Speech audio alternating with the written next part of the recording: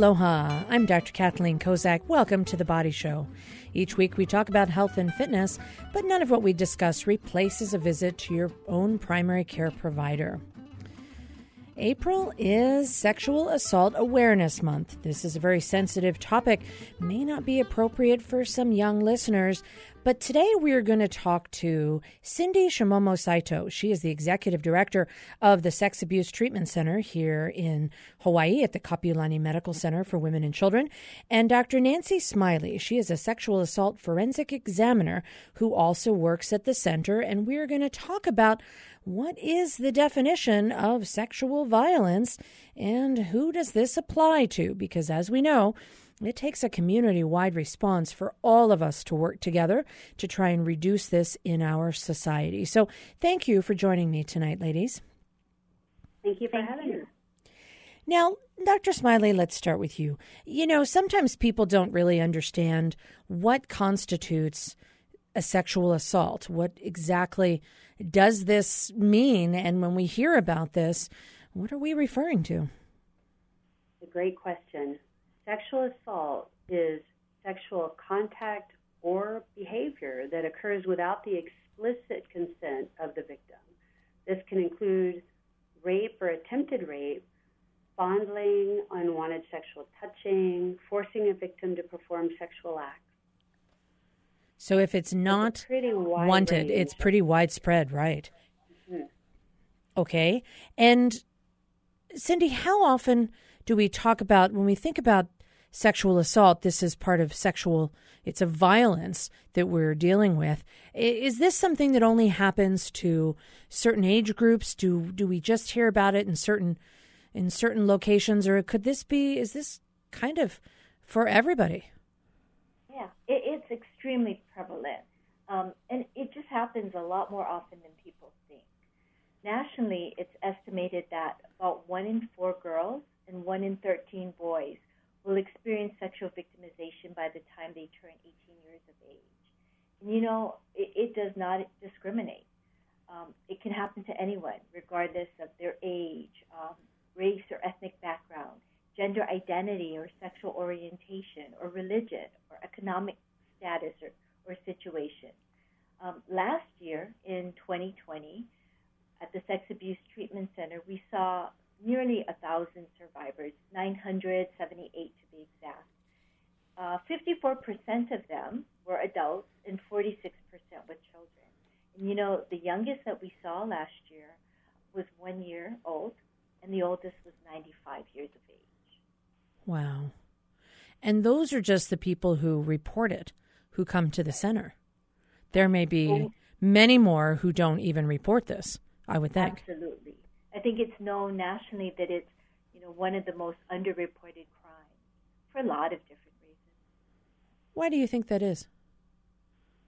But, you know, it takes so much courage to come forward. Sex assault is such a personal and private crime.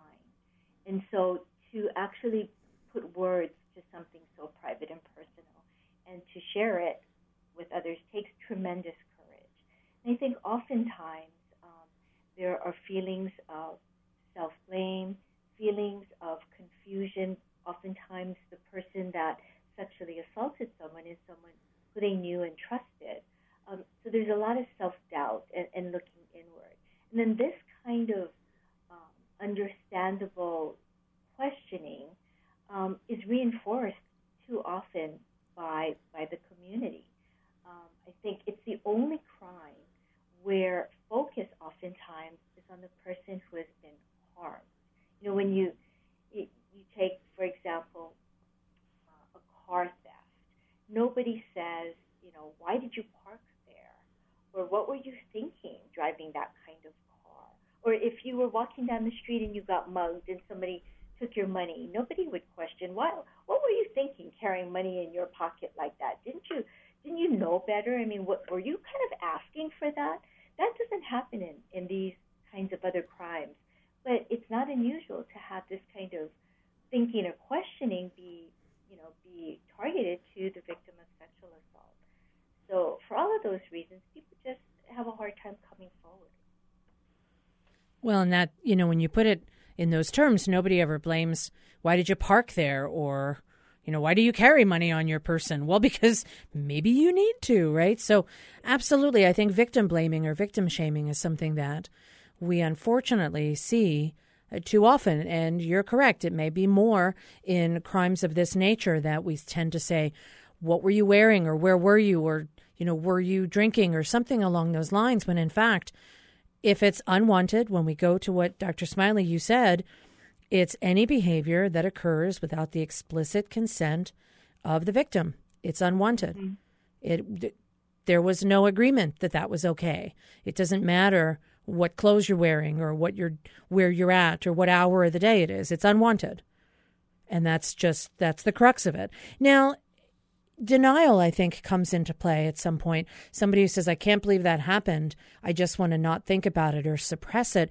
But it can come out, and there may be some other types of symptoms someone might have and not even realize that it's related to this whole sexual assault they may have experienced. What are some of those symptoms that someone might have, even if they haven't reported the crime? Well, everyone responds differently to sexual victimization, but we do see oftentimes in the acute phase, shortly following the sexual assault, some acute symptoms people struggle with, such as appetite or sleep disturbance. Sometimes people experience mood swings. One moment feeling okay, and then all of a sudden feeling very, very down or irritable. We see difficulty concentrating and different emotions surfacing, such as sadness or fear or anger. And, earlier I was just talking about how most times the offender is somebody known to the survivor. So as the individual tries to make sense of what just happened, there's a lot of confusion and feelings of self-blame for trusting the person. During this acute phase, it's trying to make sense of the situation, and sometimes feeling like you're going crazy because of all these different conflicting emotions hitting you. A lot of times people deal with this by trying to push away the feelings or deny the impact of it, and they try to go back to a sense of normalcy, return to normal kind of activities. And sometimes this works for a little while, but oftentimes if the sex assault is not dealt with, there are long-term psychological and physical effects that can result. For example, somebody might experience anxiety or depression over time, or might develop post-traumatic stress disorder, or sometimes substance abuse can become an issue as survivors try to numb out the emotional pain or the impact. But the good news is that with treatment that specifically addresses the impact of the sexual assault, victims do regain a sense of control, and oftentimes they can emerge even stronger. Well, it is nice to know that there is some good news, that by expressing what happened and dealing with that trauma, that may help them. That may help them to feel stronger and not have those other symptoms that you mentioned, the sleep disturbance, appetite disturbance, mood swings, difficulty concentrating. I'm Dr. Kathleen Kozak. When we come right back, we're going to talk more with Dr. Nancy Smiley and Cindy Shimomo Saito from the Sex Abuse Treatment Center about what are some of the physical impacts of this and what sort of services are available right here in the islands. We'll be right back. Stay with us. Support for The Body Show comes from the HPR Local Talk Show Fund, which helps Hawaii Public Radio sustain and grow its locally produced talk shows. Mahalo to contributor Ulupono Initiative. Welcome back to The Body Show. I'm Dr. Kathleen Kozak, and I have Cindy Shimomo Saito, Executive Director of the Sex Abuse Treatment Center, which is a program of the Kapiolani Medical Center for Women and Children, and Dr. Nancy Smiley. She is a sexual assault forensic examiner, and we are talking today about a difficult topic, but April is Sexual Assault Awareness Month, and so we are talking about what does that constitute. What are some of the side effects and symptoms of it? And what can we all do to provide community-wide support for people so that they don't feel as though this is something where it becomes so difficult to report it, or where they get the sense that society is allowing or feeling like this is acceptable, as it is unwanted behavior. with no consent. Now, right before the break, we were talking about some of the psychological impacts. Dr. Smiley, what are some of the physical impacts, and how is this actually addressed? So at the Sexual Abuse Treatment Center, we offer 24-hour-a-day, 7-day-a-week medical legal services. Sexual Abuse Treatment Center, like you mentioned, is part of the Kapiolani Medical Center for Women and Children, but I do want to remind everyone that we provide care for all ages and genders, regardless of gender identity. So we do treat boys and men, and really anybody who's been a victim. We are happy to see them.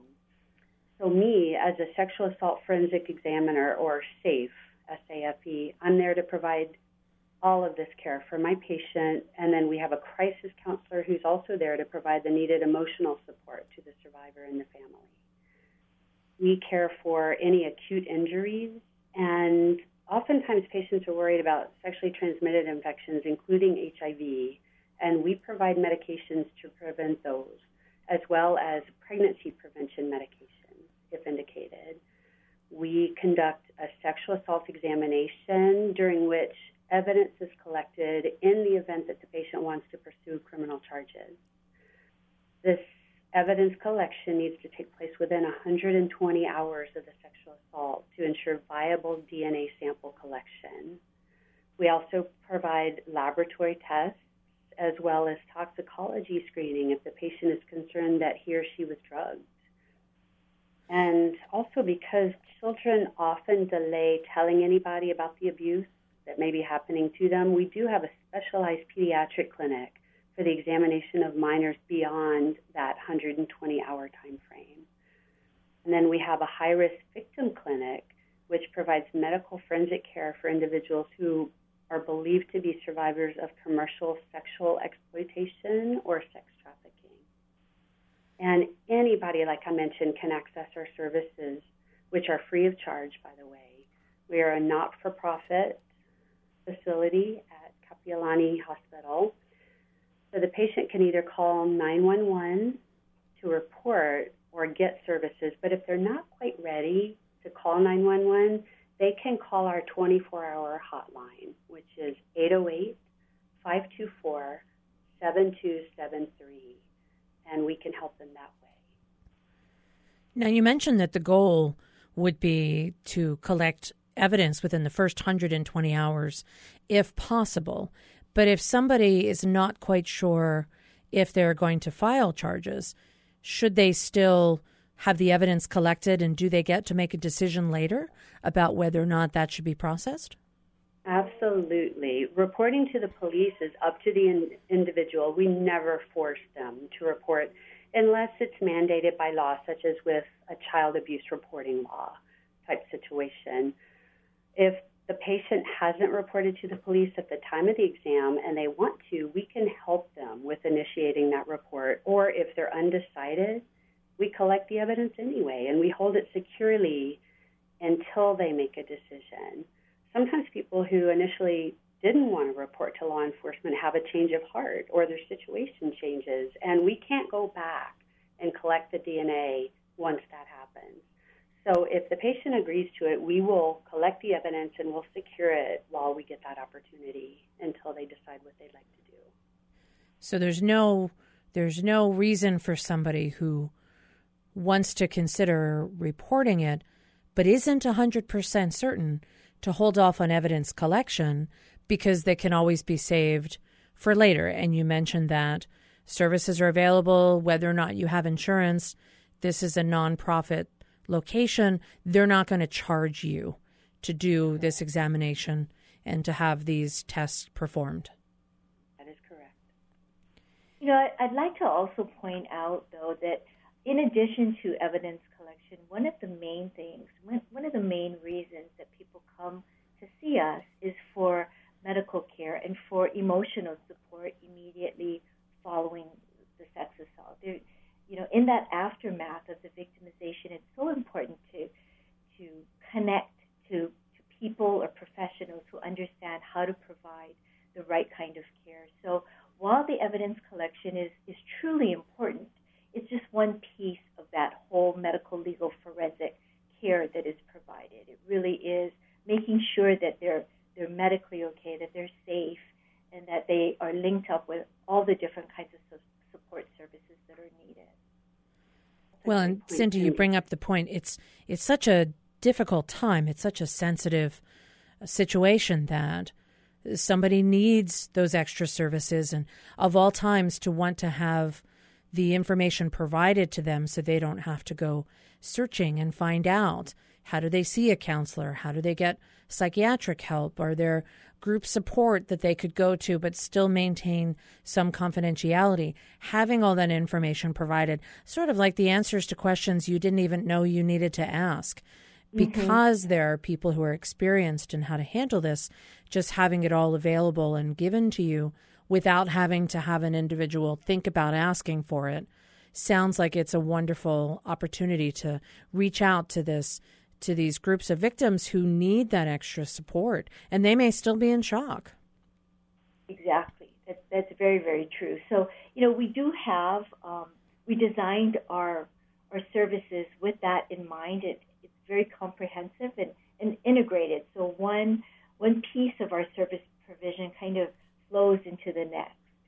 So in addition to the medical care and the crisis support that Dr. Smiley was just talking about, we have the short-term counseling services that target and address the acute symptoms that I mentioned earlier. We also have ongoing advocacy and support, because when sex assault happens, there are many challenges that can arise as a result. They're tossed into contact with systems that may be foreign to them. So there's that kind of ongoing support. We also have individual and family outpatient therapy. We have psychiatric consultation and medication management and case management services. And if somebody does decide or choose to go through that criminal justice process, we're able to be there through that as well, to provide accompaniment to legal proceedings, things like that. At different times during the year, we sometimes offer trauma-sensitive movement and mindfulness group therapy.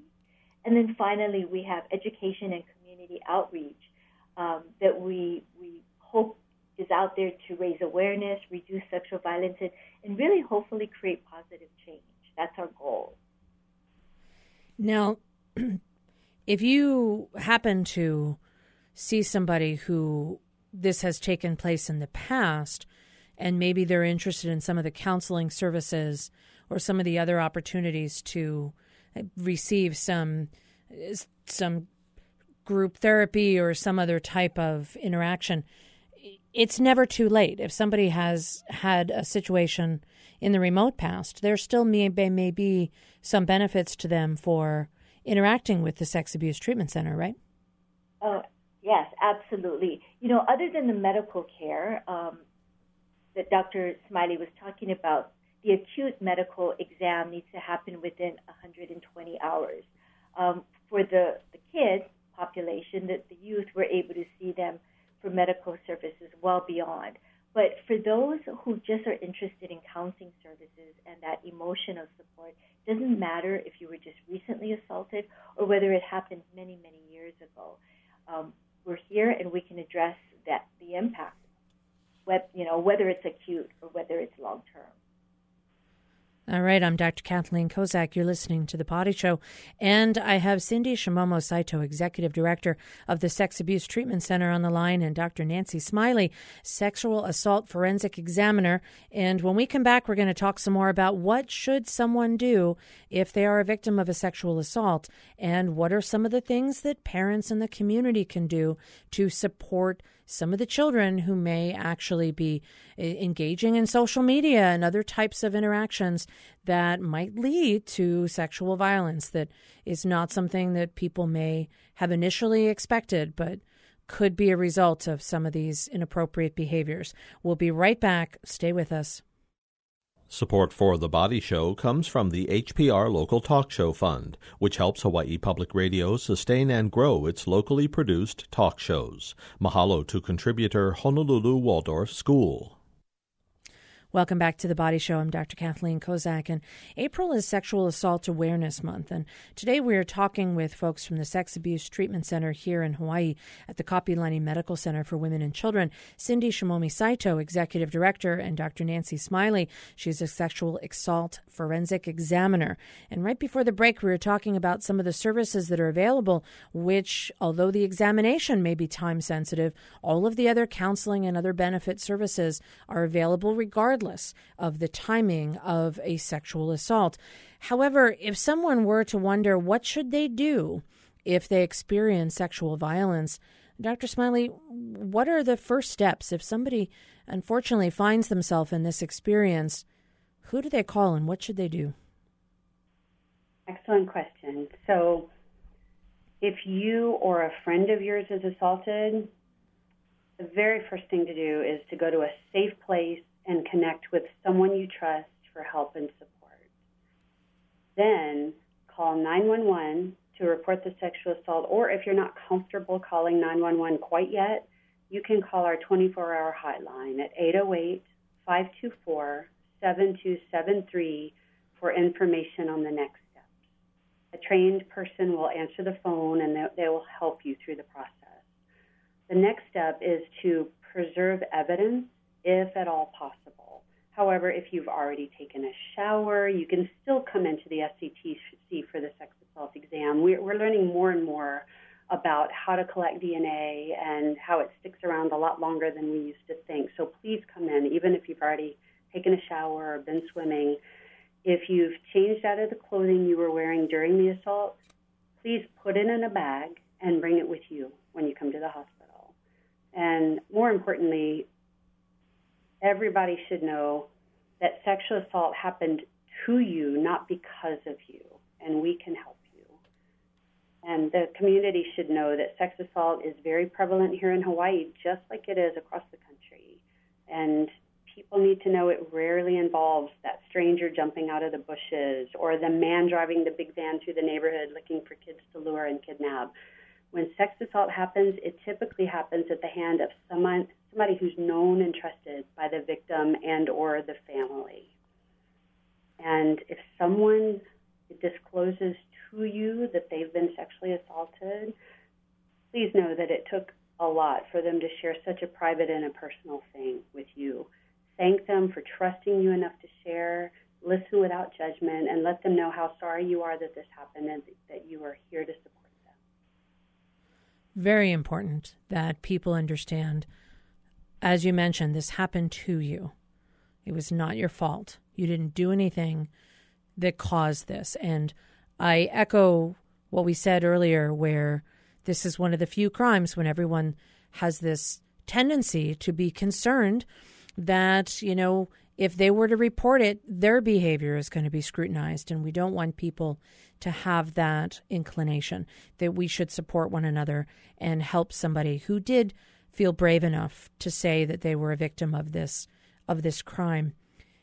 Now, I often wonder about our current mode of social media, of phones, of the ways in which people communicate. I mean, I'm old enough to admit I grew up and I did not have a cell phone. And so this was not something I really used until, after residency. I'm not familiar even now with a lot of the technology, but that's one area that I think a lot of parents may not realize, that something could be going on social media. It may not even be a physical contact, but there could still be some inappropriate, unwanted type of behavior that can occur over social media. What are some of the cautionary things we should have parents beware of because of the potential for this to even occur without any touching happening?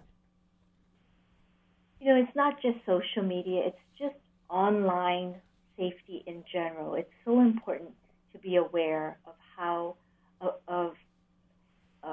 to protect your kids or yourself when you're on your devices. Kids are on their devices so much more these days, right? Given the pandemic, given distance learning.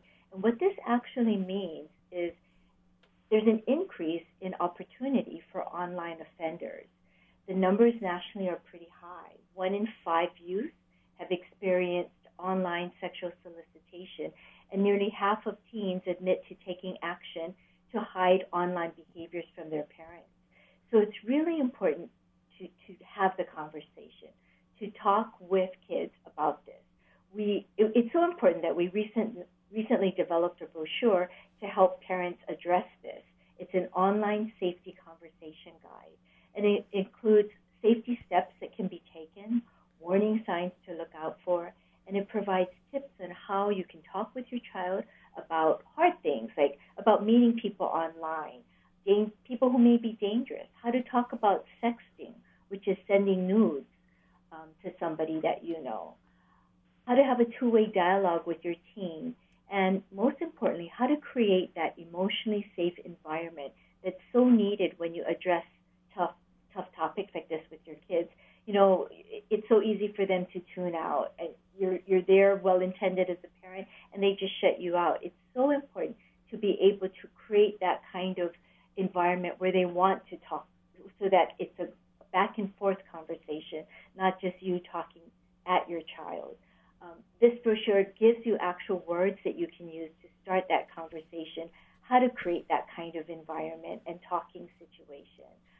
So just reach out, contact us. We'll be sure to get a brochure out to you, or you can visit our website at satchawaii.org, and we have online safety information there as well. Well, and it also, I think there's this naivete that text messages only go to the person that receives them, and they can never be retrieved if everybody deletes it. Actually, that's not necessarily the case. That particularly with online different interactions, people might not realize that once it's online, it's not something you can just suddenly erase, that it could be sent among a large quantity of people, whatever this type of inappropriate messaging is, or if somebody feels compelled to respond and this becomes a problem that doesn't go away, you could research and find that. And it's not a behavior that you want to have follow you into adulthood, or even as you grow older. It's just not it's not a situation I wish we had to warn kids or teens about, but unfortunately it is where we're at. Now, if somebody wanted to get more information, you mentioned that a brochure could be sent to them about the online conversation guide. If they wanted to get more information about the Sex Abuse Treatment Center, how could they find out more about the center? Before I answer that, Dr. Kozak, I'd just like to mention, though, that we do have, education is key, right? And that's the way that we can reduce risk in this area. Because it is Sex Assault Awareness Month, throughout this past month, we've had weekly podcasts covering a range of topics. They're playing on Spotify, Amazon Music, and Apple Podcasts. So you just have to search for the Respect Room, and you'll be able to access all of this. There's tons of information there. We also have weekly webinars. Our final one is this coming Wednesday, April 28th, from 1:30 to 2:30. And again, if you go to our website, you can register there. I just encourage everybody to get as educated as possible, because that's the way we're going to be able to fight this and reduce the risk of it. Well, I agree, and I want to thank both of you for taking the time to be on the show this evening. This is Cindy Shimomo Saito, Executive Director of the Sex Abuse Treatment Center, and Dr. Nancy Smiley. She is a sexual assault forensic examiner. If you need more information, you can go to the Sex Abuse Treatment Center, satchawaii.org. And I want to thank our engineer today is David Chong. I'm Dr. Kathleen Kozak. We'll see you right here next week on The Body Show. We'll see you then.